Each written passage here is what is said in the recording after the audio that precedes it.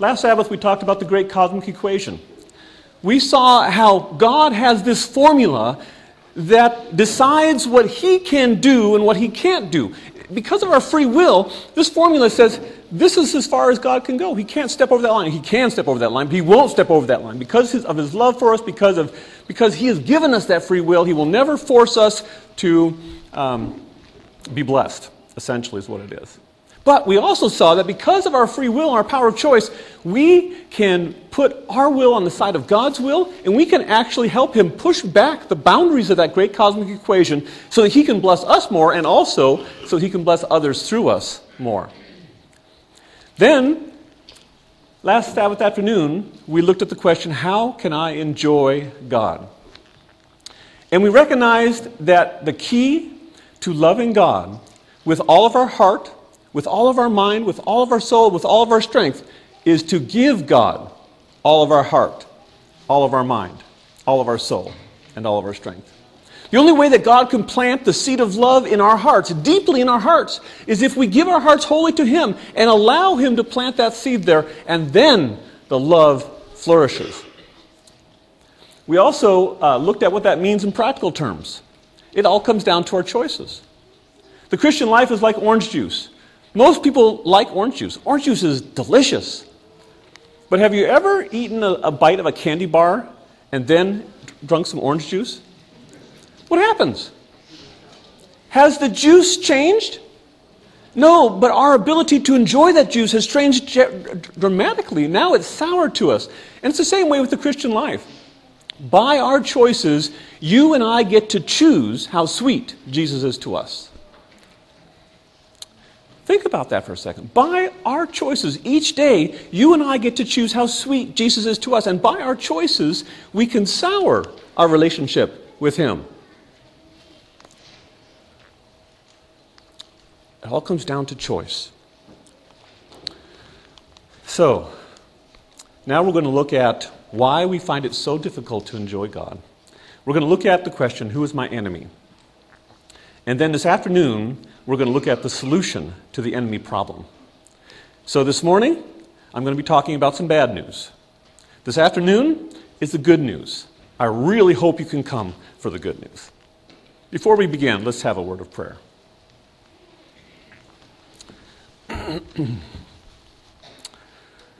Heavenly Father God, thank you so much once again for the privilege of coming into your presence, for the privilege, Father, of giving ourselves wholly to you, so that our bodies are yours, our minds are yours, our words are yours, our money is yours, our time is yours, our energy is yours. We're all yours, Father, and you can do everything you want to do in and through us. Thank you so much, Heavenly Father, for that wonderful blessing, incredible blessing.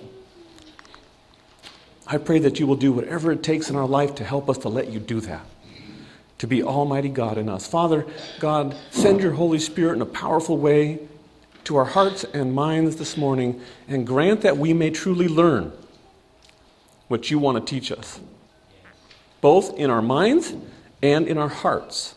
We pray for these things, and we thank you for them. In Jesus' name, amen.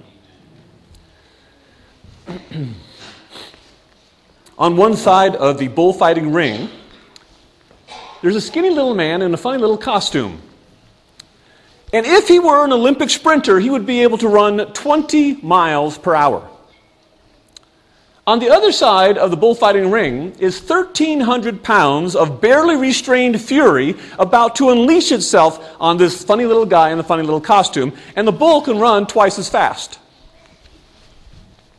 The bull is faster, the bull is bigger, the bull is stronger, and the bull almost always loses. What's wrong with that picture? Shouldn't the bull win? By all rights, yes. What's the problem? Well, some of it has to come down to this thing called the red cape. For some reason that we don't necessarily fully understand, the bull has a fixation on this red cape. It wants to destroy the red cape. The problem is this: the red cape can't be hurt. The bull can tear it to shreds. He's not any closer to winning the battle. In fact, the more time that the bull spends trying to shred this cape to pieces, the less able it is to fight its true enemy. But what would happen Just bear with me for a second. Use your creative imagination. What would happen if one day the bull just decided, hey, it's not about the red cape. It's about that matador. I am going to focus my energies on that matador. What would happen? Just try to imagine that in your head. Oh, wait, there it is right there. Right? The bull would win. The lesson that you and I can learn from this illustration is that it pays to recognize our enemy. And this is very true in the Christian life as well.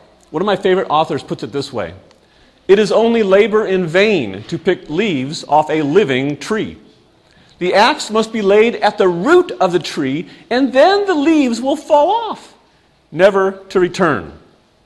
Have you ever felt that way? Have you ever felt like you spend your life fighting sin and then it goes away and then comes back again and you're just fighting this endless battle with sin? My friends, it's because we don't find the root of the problem. We don't let God take care of the root.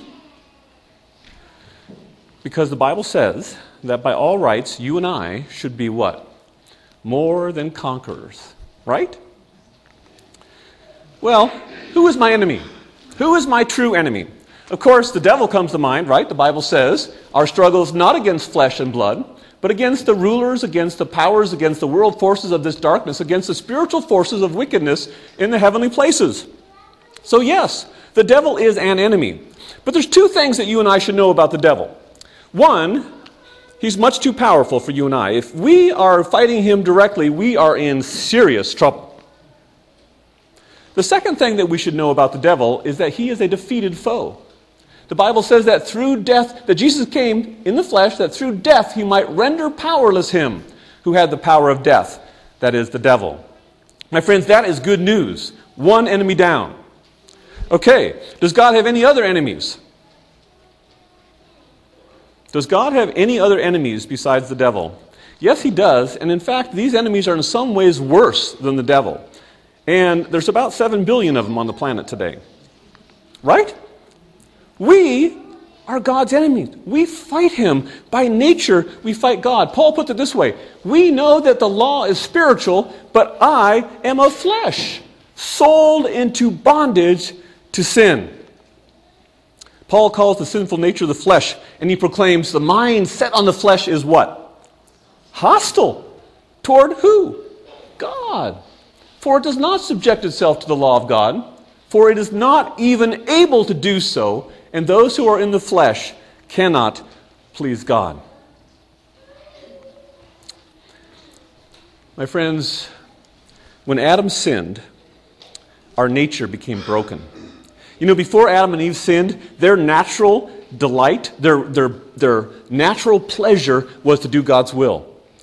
Doing God's will was not a problem for them. They wanted to. It was easy. It was natural. But as soon as Adam and Eve sinned, all of a sudden they took on this bent and broken nature, and that's been passed down to us, where our natural inclination is to go away from God's will. Our natural inclination is to go our own way and do our own thing. And we have become like Adam. And Ellen White tells us that as soon as Adam sinned, he was in harmony with the first great apostate and at war with God. You and I have followed in Adam's footsteps, and we are at war with God. Now, most people recognize that it's cold in the winter, especially around here lately. And we also know that in the summer it's a lot warmer. But we don't necessarily always understand why we have that difference in temperature between the winter and the summer. Some people think it's because the earth is farther away from the sun during the winter. But that's not actually true. In fact, if you see in this diagram, in January, the earth is closer to the sun than it is in July. So what makes the difference? Why is it so cold in January, even though the earth is closer to the sun? The difference is the tilt of the earth. Notice that in January, the northern hemisphere is tilted away from the sun, and so the sun's powerful rays glance off the earth into space, and most of that wonderful power, that warming power, is wasted. But in the summer, the northern hemisphere is tilted towards the sun, and it gets the full impact of those wonderful beams of the sun of righteousness. My friends, by nature, we are tilted away from the sun of righteousness. By nature, we are in a spiritual winter.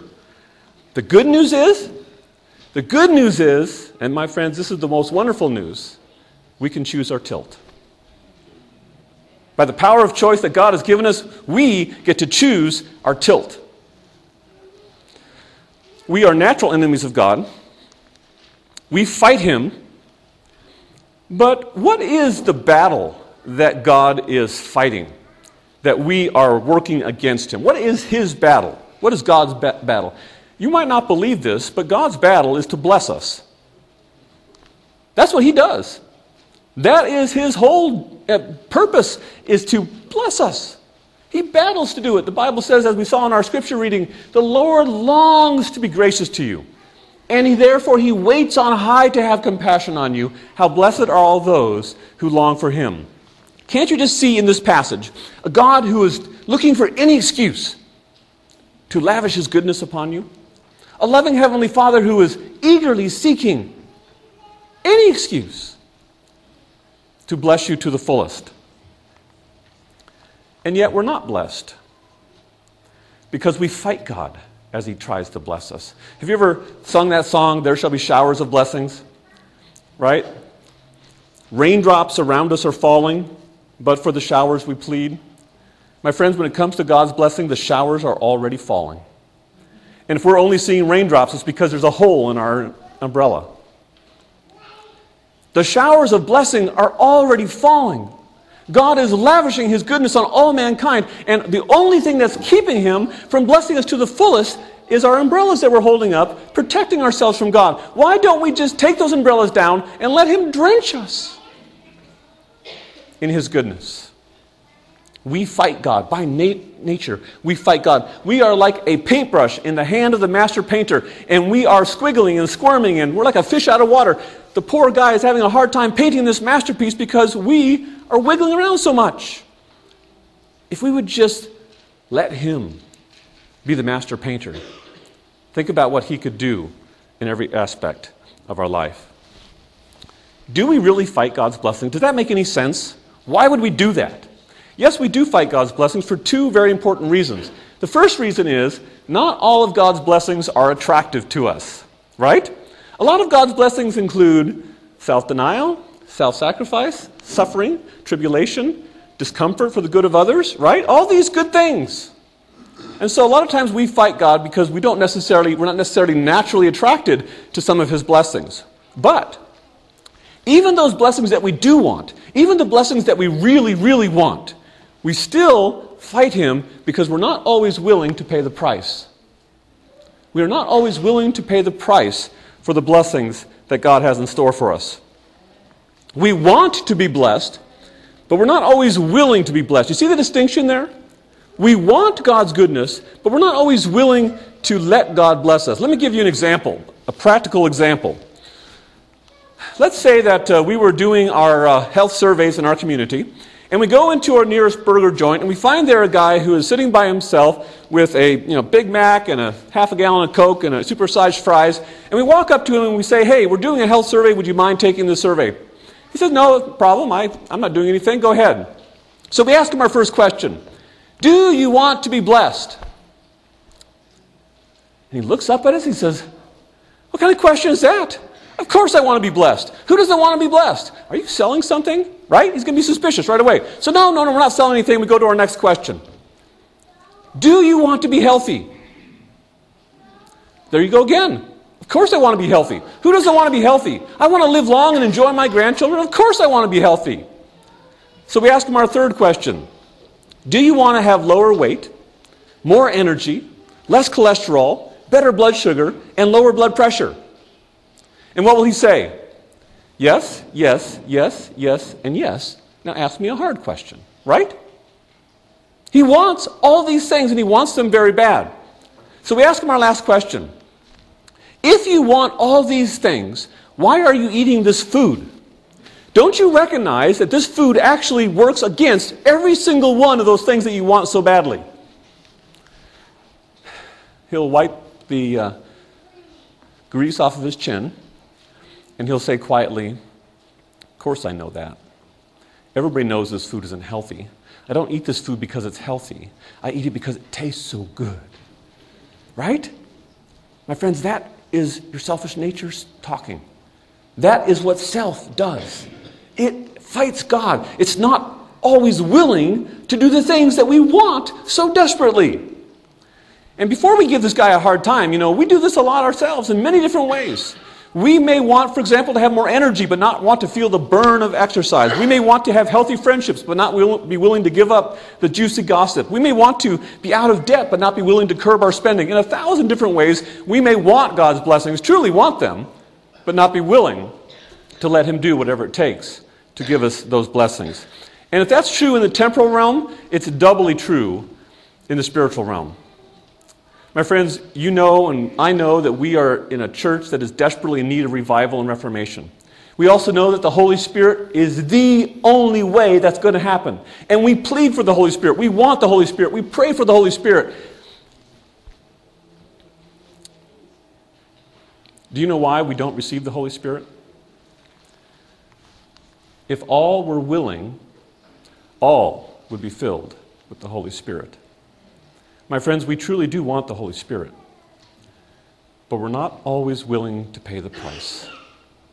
We're not always willing for the radical commitment that such a filling of the Holy Spirit requires. If all were willing, all would be filled with the Holy Spirit when the Holy Spirit is poured out 10 years, 20 years from now. Is that what it says? Right now. My friends, the Holy Spirit is being poured out with power right now. It may not be latter rain Holy Spirit power yet, but it is wonderful power, and it's being poured out in great abundance. If all were willing, all would be filled with the Holy Spirit, but we're not willing. We're like the rich young ruler. Did the rich young ruler want to be saved? Absolutely. He went out of his way to find Jesus and say, Lord, I want to be saved so bad, and I know there's something wrong. I don't know what it is. Did he walk away with salvation that day? No, because he said, I'm not willing. I want it, but I'm not willing to receive it. It's the same way with us. We may want a closer relationship with Jesus, but be unwilling to make the radical commitment that that relationship entails. We may want to spend more time with Him in the morning, but be unwilling to go to bed earlier so we can get up earlier and enjoy Him more. We may really truly long to enjoy Scripture, but be unwilling to deny ourselves the stimulating worldly entertainment that makes the Bible seem so bland by comparison. We may want to soar with God on the heights, but be unwilling to let Him release all the weights that are holding us down. We may truly desire to be on fire for God, and yet be unwilling to let Him turn off that cold water faucet that is making us lukewarm. You know what lukewarm is? Lukewarm is hot. There's a little bit of cold mixed in. Our nature is broken. We crave the things that are unhealthy. And by nature, we fight God. And God is battling to bless us. And the only thing keeping Him from blessing us is you and I. We fight Him. And throughout history, God has been fighting this same problem. Isaiah says, thus the Lord God, the Holy One of Israel, has said, in repentance and rest you will be saved. In quietness and trust is your strength. But, oh, I hate that word. But you were not willing. Jesus cries out to us as He did to Jerusalem so many years ago, Jerusalem, Jerusalem, how often I wanted to gather your children together the way a hen gathers her chicks under her wings, and you were unwilling. We are at war with ourselves. Our selfish, sinful nature battles God as He fights to bless us. And that is why we are told that self is the enemy we most need to fear. No other victory we can gain will be so precious as the victory gained over self. My friends, self is the root of the problem. In another place, she says this, we have no enemy outside of ourselves, that we need to fear. Just a second here. How many enemies outside of our own selves do we need to fear? Not one. Not the devil. Not one. Our great conflict is with unconsecrated self. When we conquer self, we are more than conquerors through Him who has loved us. My friends, now we know the root of the problem. The root of the problem is us. We are truly our own worst enemies.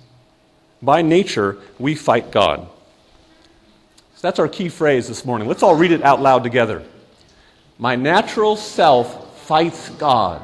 Self is the enemy I most need to fear. That's the statement I would like for you to get out of this morning's presentation. I'd like you to remember that statement. If you can remember that key phrase, the whole thing will make sense. If only we could understand that. Self is our number one enemy. Self is the root cause of every evil. Paul says that the deeds of the flesh are evident, which are immorality, impurity, sensuality, idolatry, sorcery, enmity, strife, jealousy, outbursts of anger, disputes, dissensions, factions, envying, drunkenness, carousing, and things like these, of which I forewarn you, that those who practice such things will not inherit the kingdom of God. Now that is a very impressive list of some of the self problems, but it is not a comprehensive list.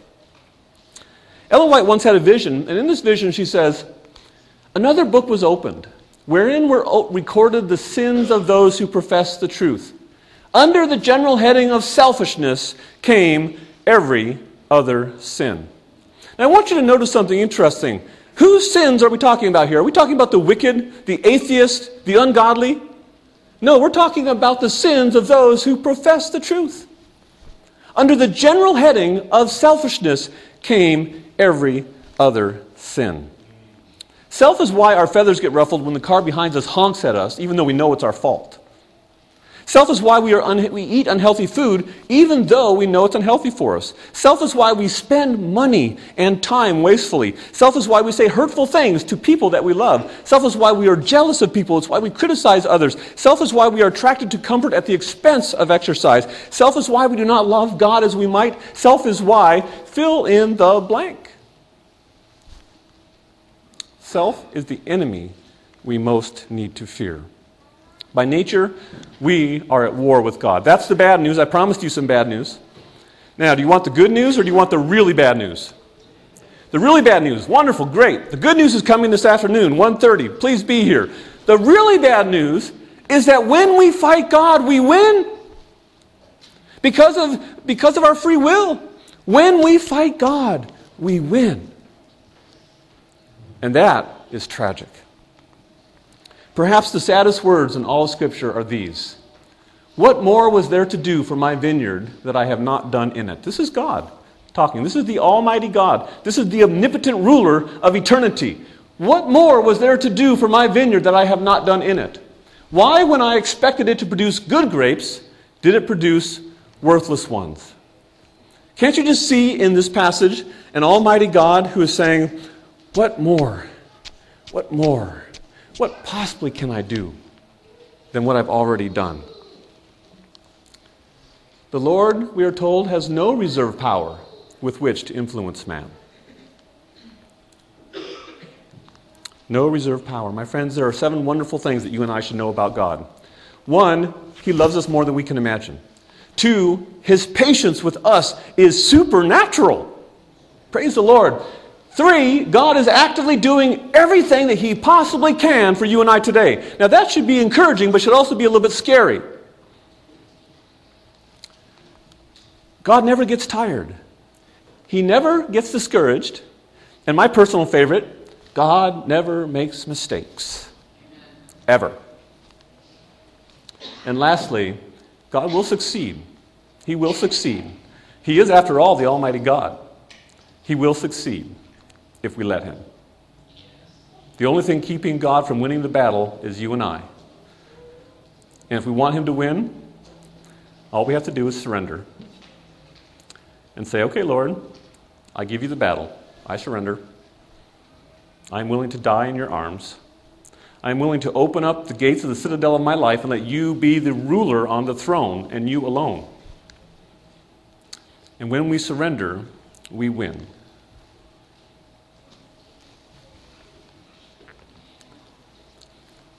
The tempted one needs to understand the true force of the will. This is the governing power in the nature of man, the power of decision, of choice. Everything depends on the right action of the will. Desires for goodness and purity are right as far as they go, but if we stop here, they avail nothing. Many will go down to ruin while hoping and desiring to overcome their evil propensities, but they do not yield the will to God. Everything depends on the right action of the will. And what is the only right action of the will? To lovingly, eagerly give it back to God. To yield it to Him. So that He can be Almighty God in us. When we fight God, we win. How many children, this is a good question for you, considering our children's story this morning. Children, how many people was God able to save on the ark when the flood came on the earth during Noah's time? How many people? I heard it. 8. That's right. You guys all know this. Wonderful. How is it possible that of all the vast multitudes of people that lived during that time, how is it possible that God was only able to save 8? Did God try to save more than that? For 120 years, God did everything in His power to save more than that. Was there room in the ark for more than 8? Yes.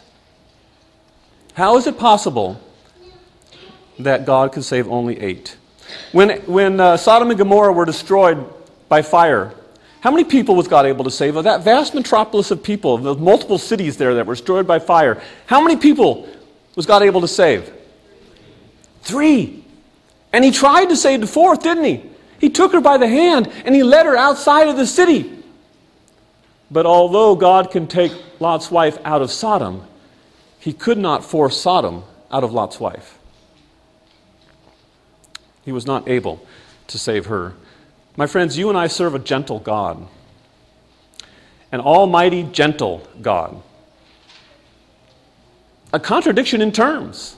We serve an almighty, gentle God. Our God is like a giant who walks among ants without stepping on the smallest toes.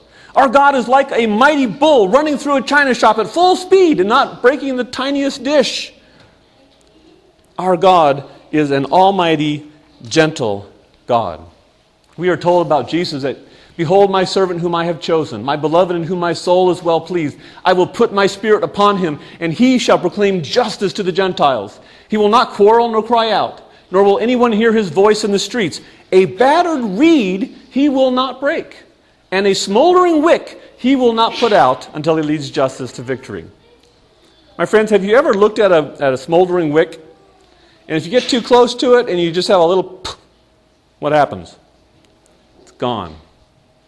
But we are told that God is so gentle that He will not even break a battered reed or snuff out a smoldering wick. That is our gentle God. Perhaps one of the saddest word pictures in all the Scripture is this one. In Revelation 3, where Jesus says, "Behold, I stand at the door and knock." Can't you just feel the pathos in those words? The Almighty God, the ruler of eternity, is standing outside the door of our hearts. And what is He doing? He's knocking. Because that's all He can do. He is the Almighty God who wants to be almighty in us, but He can't unless we let Him. We have a knocking God. This painting is called The Light of the World, and there's actually a copy of it in St. Paul's Cathedral in London. And there's 2 interesting things about it. I'm sorry you can't see it better, but there's 2 interesting things about this picture. One is that there is no handle on the outside of that door. And the second thing that's interesting about it is that there's a lot of weeds and things growing up in front of the door. It does not look like that door has been opened for a while. My friends, does God need a handle to open a door? Does God need a handle to open a door? No! The little pinky, He could just blow it off its hinges. But our God is a gentle God. Our God is a knocking God. And that should encourage us. That's a wonderful thing, but it should also scare us a little bit.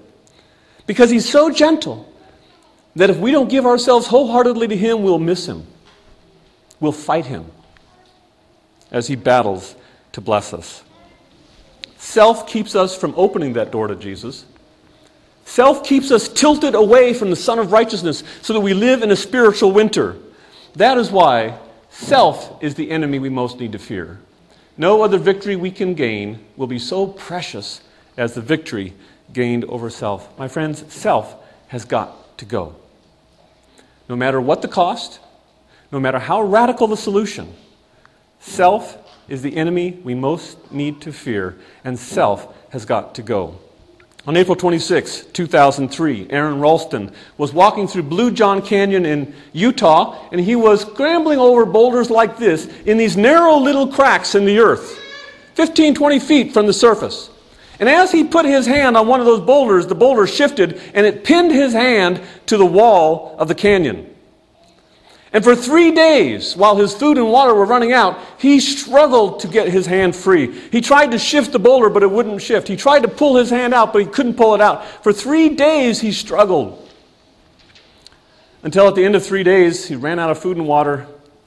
He pulled out his pocket camera, recorded his last will and testament, and prepared to die. But Aaron Ralston did not die. He had a radical thought. There was a way. There was a way that he could be freed from this flesh that was pinning him to the earth. So he snapped the bones in the hand that was connected to that rock. He took out his dull pocket knife and he cut his hand off. It took him an hour. And the pain was so excruciating at times that he would nearly faint. But he came back and he was stronger than before. He says, I'm going to do this. I'm that much closer to being free. And he kept on going until he was freed from the flesh that would have killed him.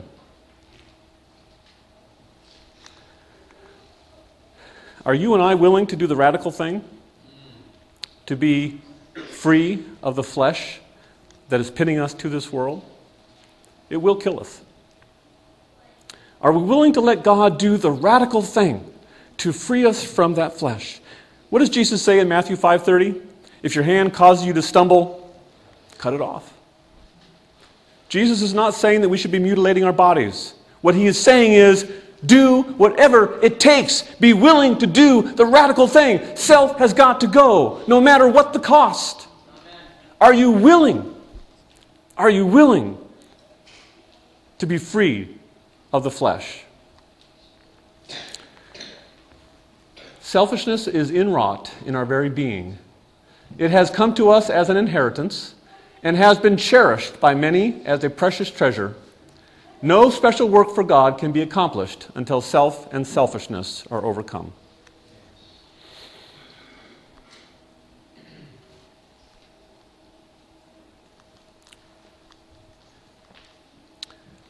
I hope now we have a better understanding of the problem. That we see a little bit more clearly how wonderfully powerful and yet how gentle our God is. And my prayer for each one of us is that by God's grace, we will use the power of choice that He has given us to open ourselves to Him wholeheartedly, 100%, so that He can free us. He can make us partakers of the divine nature. He can free us from the flesh that is pinning us to this world. It's a radical decision. It's a radical life choice. We want it, but are we willing? Are we willing? Let's pray. Heavenly Father God, thank you that we can be free of our sinful nature. Thank you, Father, for that glorious good news that we can be covered by Christ's righteousness, that we can be infused by the Holy Spirit, that we can be free from the sinful nature. Thank you so much, Heavenly Father, that we can partake of the divine nature so that our natural response to you is we want to do your will. We want to go your way. I pray, Heavenly Father, in a special way, that you will be with each person in this room. May we not leave this place today before committing ourselves wholeheartedly to you. May we make that choice, that radical choice. If we haven't already, may we make that choice to give you every aspect, every choice in our lives, so that you can do everything you want to do in and through us, so that you can bless us, and we won't fight you, not in the least. This is my prayer and this is my praise. In Jesus' name, amen. This media was brought to you by Audioverse, a website dedicated to spreading God's Word through free sermon audio and much more. If you would like to know more about Audioverse, or if you would like to listen to more sermons, please visit www.audioverse.org.